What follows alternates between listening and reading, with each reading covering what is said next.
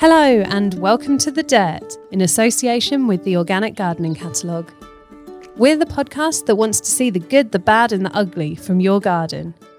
I'm Laura, editor of Grow Your Own magazine. And I'm Blake, deputy editor. And on today's show, we're going to be chatting about a community project in Wales, getting your jobs on the plot this week. But first, we've got the self-proclaimed badly behaved gardener, Kim Stoddart, on the line. Hi, Kim. Hi, Kim. Hi there. Hello, both. Hi, how are you? I'm really good, thank you. Very good. How about yourselves? Yeah, we're good, thank you. We've got our coffee and our tea and we're good to go. All set. Never find us without one. Excellent.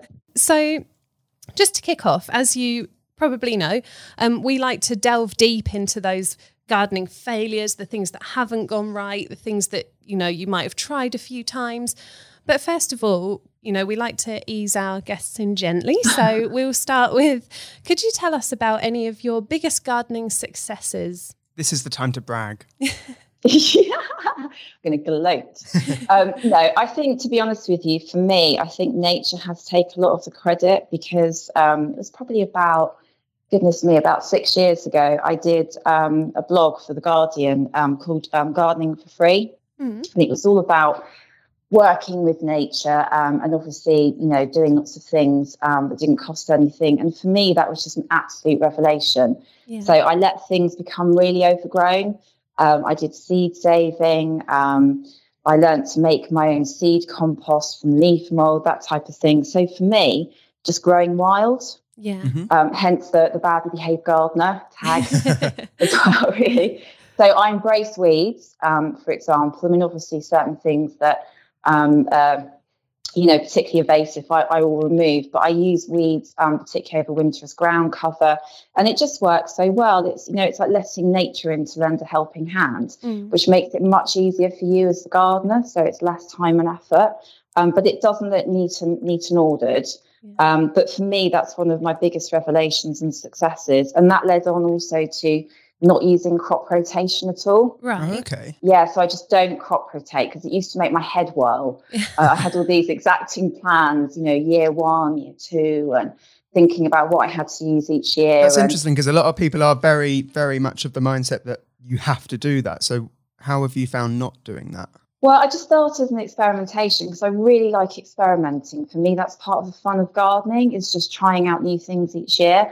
And certainly with climate change, it's increasingly important to do that, just to sort of get connected and just think, okay, what's the weather doing? What do you think I should do?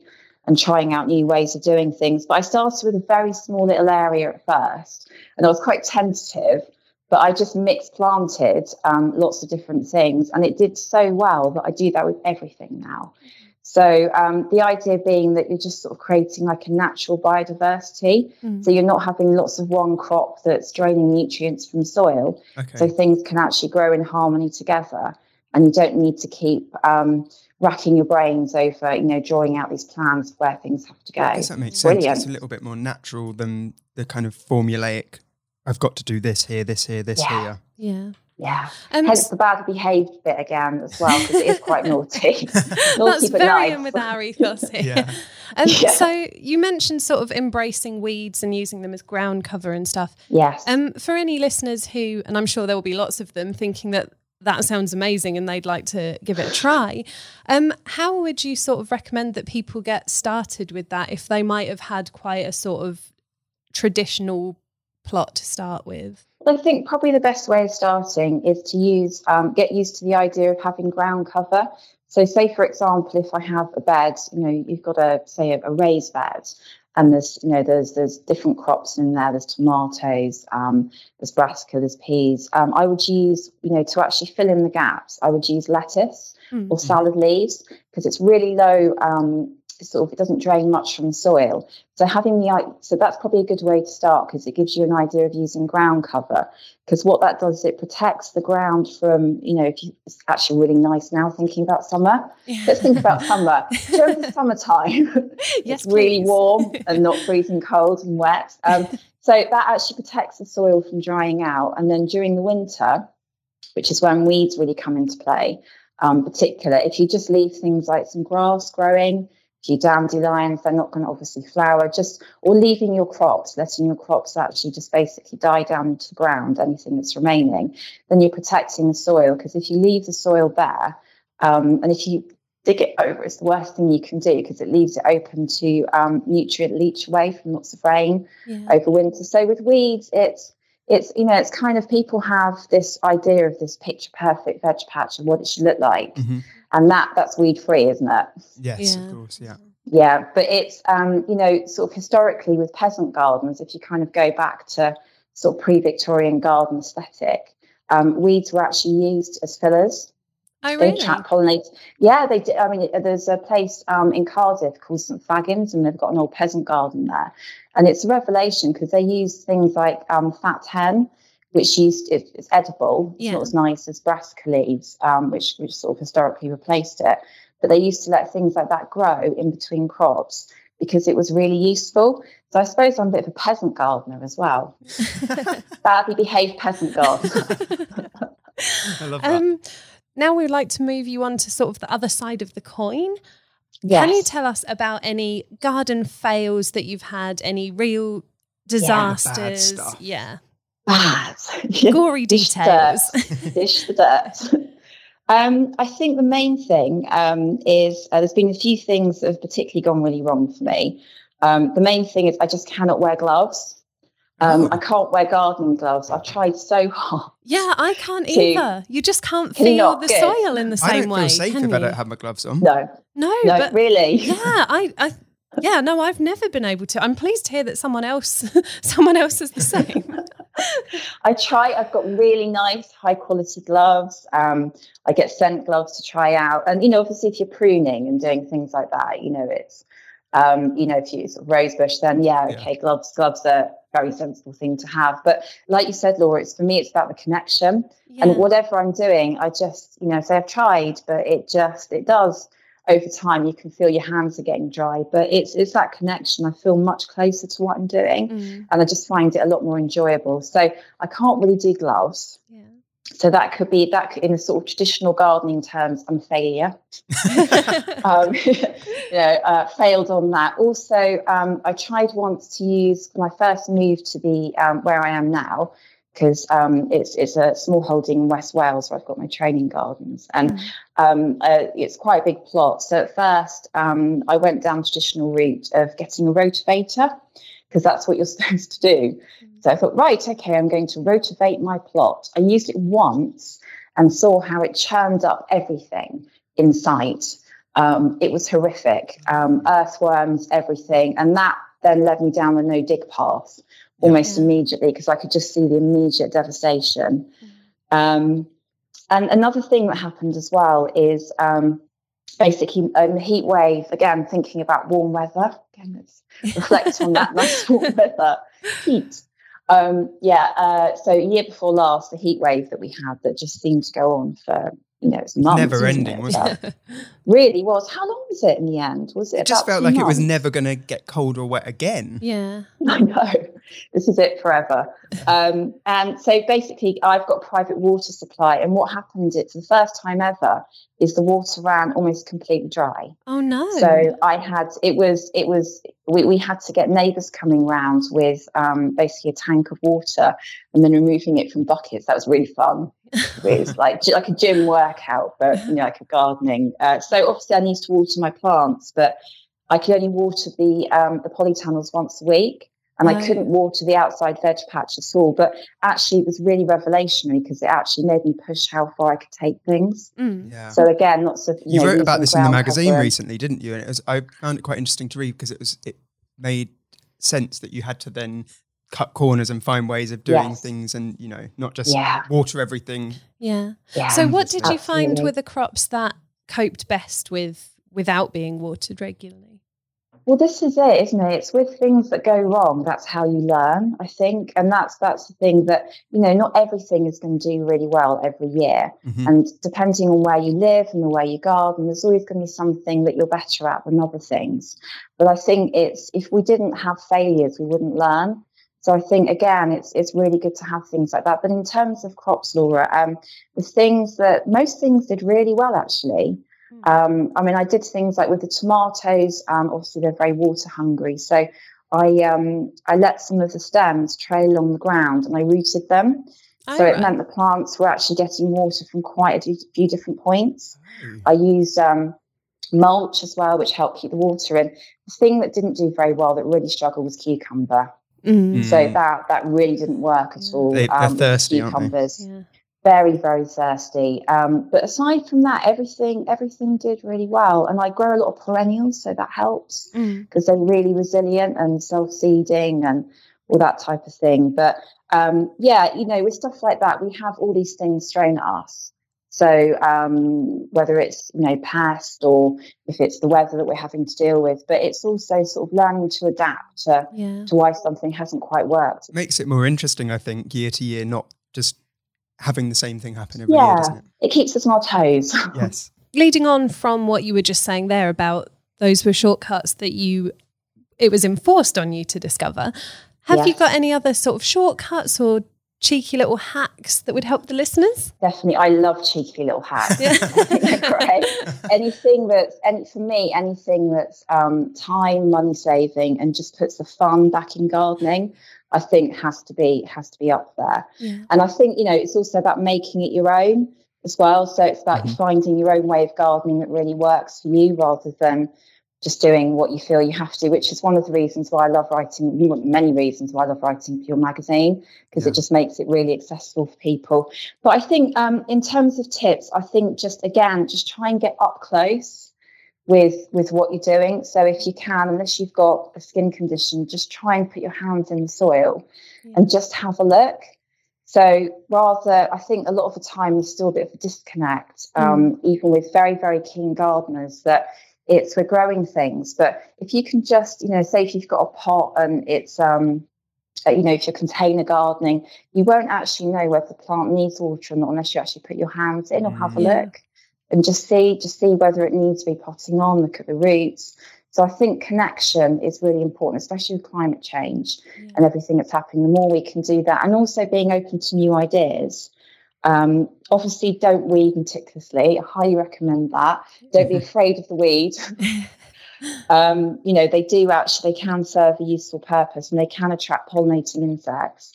I mean, even just allowing like a tiny little patch of stinging nettles can attract ladybirds onto your plot, which are amazing.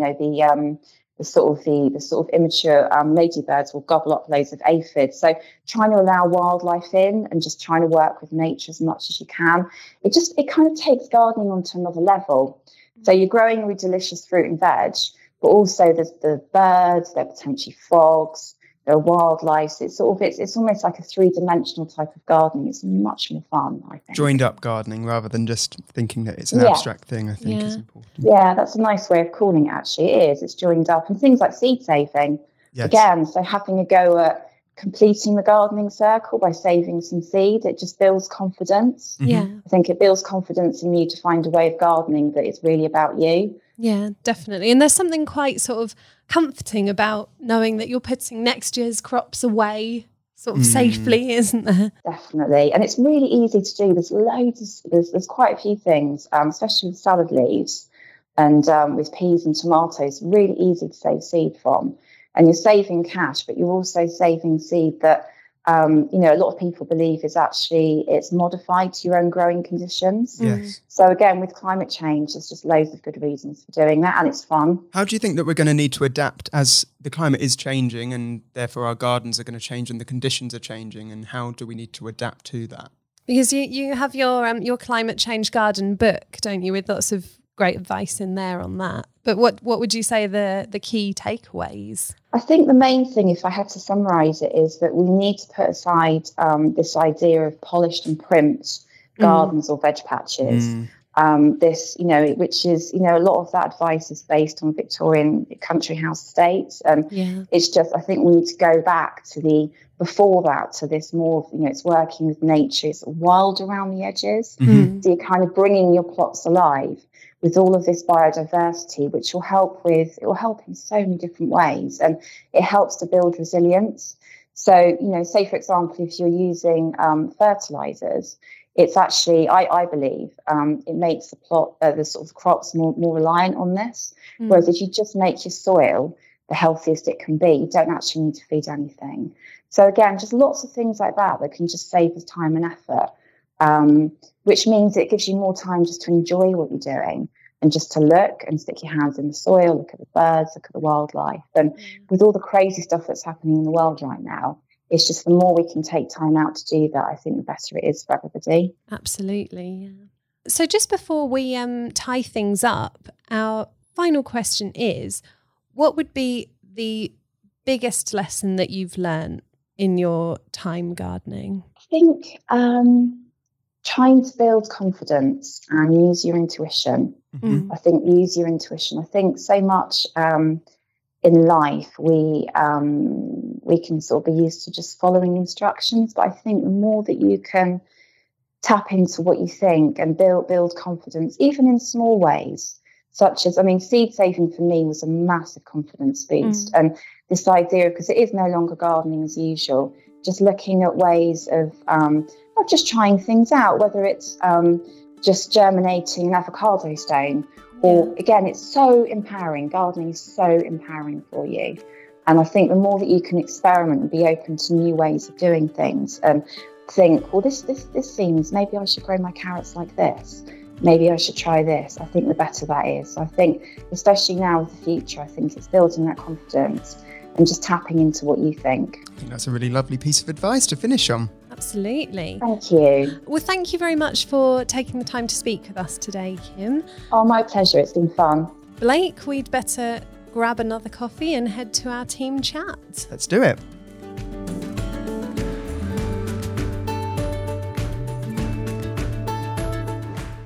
And now we head from Kim's small holding in Wales to our team chat with our very own Welsh gardener, manager of the commercial side of the magazine, Dan Hewlett. Hello, Dan. Hello, Laura and Blake. How are you both doing? You all right? Yeah, good, thanks. You've got the coffees for us, haven't you? I've got the coffees ready, I've got the teas ready, and I've even got some Welsh gossip for you. I say gossip, Tell us a story. What have you got? So down in Caerphilly in Wales, we have eco-warriors fighting poverty. Pride in the Welsh right now. Ooh. So for anyone who doesn't know the area, it's classed as one of the most deprived areas in Wales, and the community have been doing their best to try and get rid of this negative connotation to the area. Right. There's been lots of different schemes and things put in place, but more recently we've been encouraging everyone to go out and grow in the community. You guys know how good well-being is for like growing and everything. Gardening for well-being is a big thing right now. See the January issue of Grow Your Own magazine.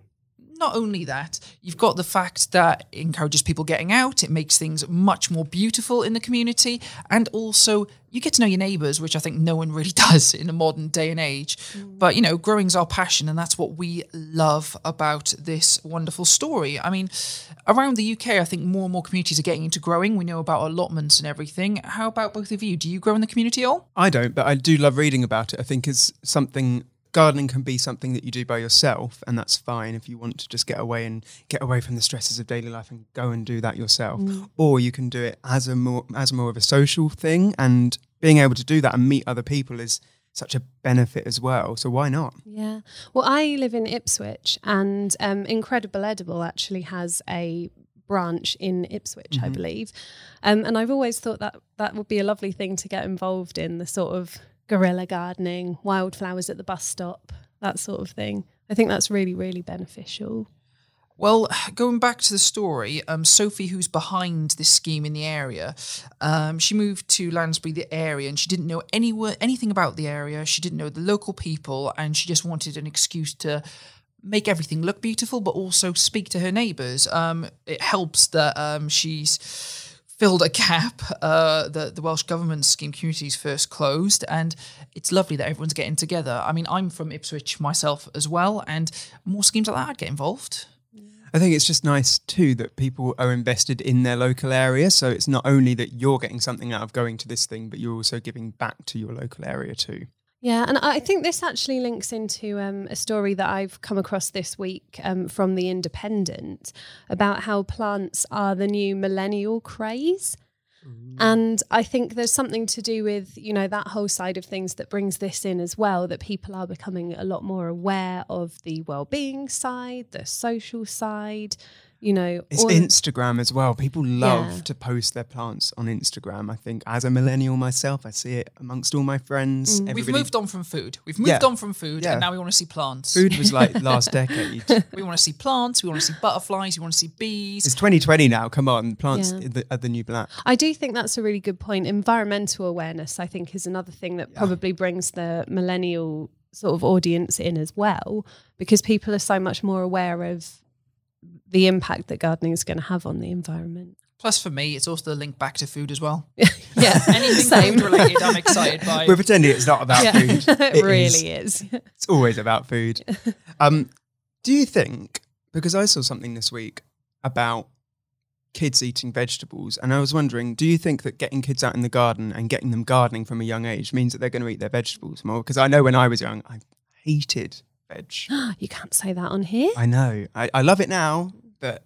Well, Dan, you've got a little one, haven't you? What do you think of this? I think it really does help. I mean, a bit of my growing background, when I was younger, my father used to have an allotment, and he used to regularly take me down there when I was really little, like 3, 4, getting involved, some mishaps of falling over and things. That's what happens when you're young.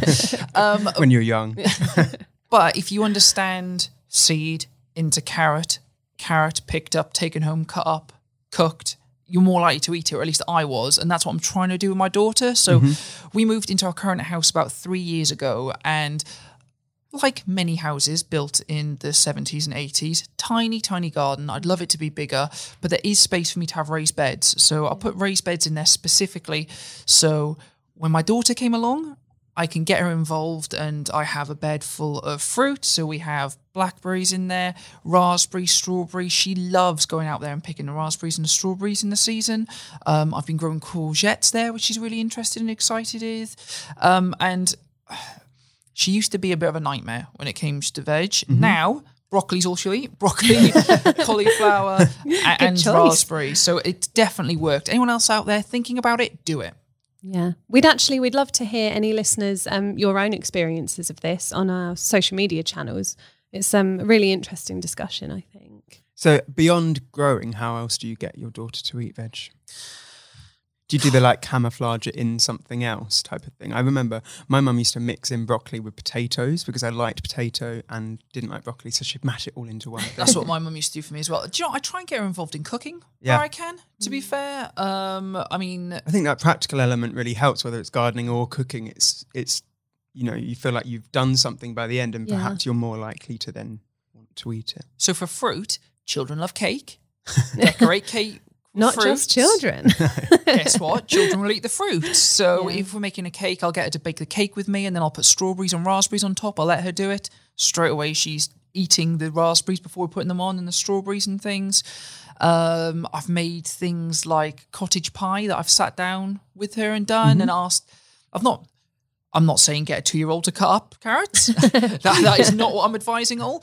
But I'll get her to sit next to me, and she passes me everything before I cut it up. And that makes her that much more likely to try it. Just being involved. Yeah, in general. But it's also understanding where food comes from. Because I think so much you can say to children, where do carrots come from? Tesco. Other supermarkets are available.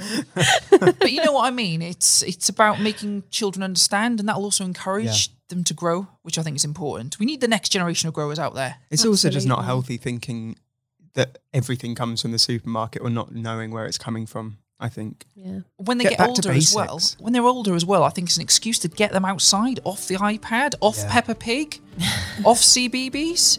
Get out there and get outside and get dirty again. Children don't get dirty enough now. Yeah. You heard it here. Well, thanks very much for joining us, Dan. We've all got to get back to our desks, but we'll pass over to Chris Collins from the Organic Gardening Catalogue for his organic growing tip of the week.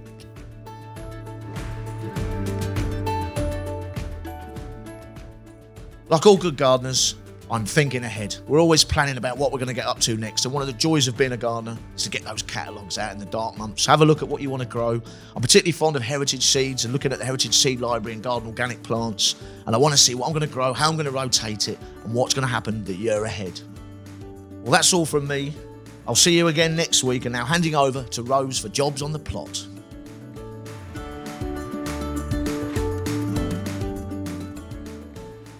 January might not be the busiest month in the garden, but there are still jobs to get done to get you ahead for summer. Next month, the kitchen garden really kicks into action, so start buying growing bags and seed compost and store somewhere warm until needed.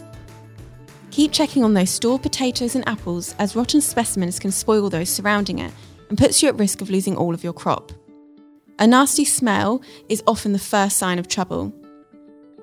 Towards the end of the month, you can start planting out a variety of soft fruit bushes, such as raspberries. These plants will produce a delicious harvest come summer. Check the sow-by date on old packets of seeds and discard any that are out of date. Parsnip seeds, for example, don't keep particularly well. This is also a perfect excuse to start buying some more. Thanks again to Kim Stoddart for taking the time to chat to us today. Until next week, happy growing.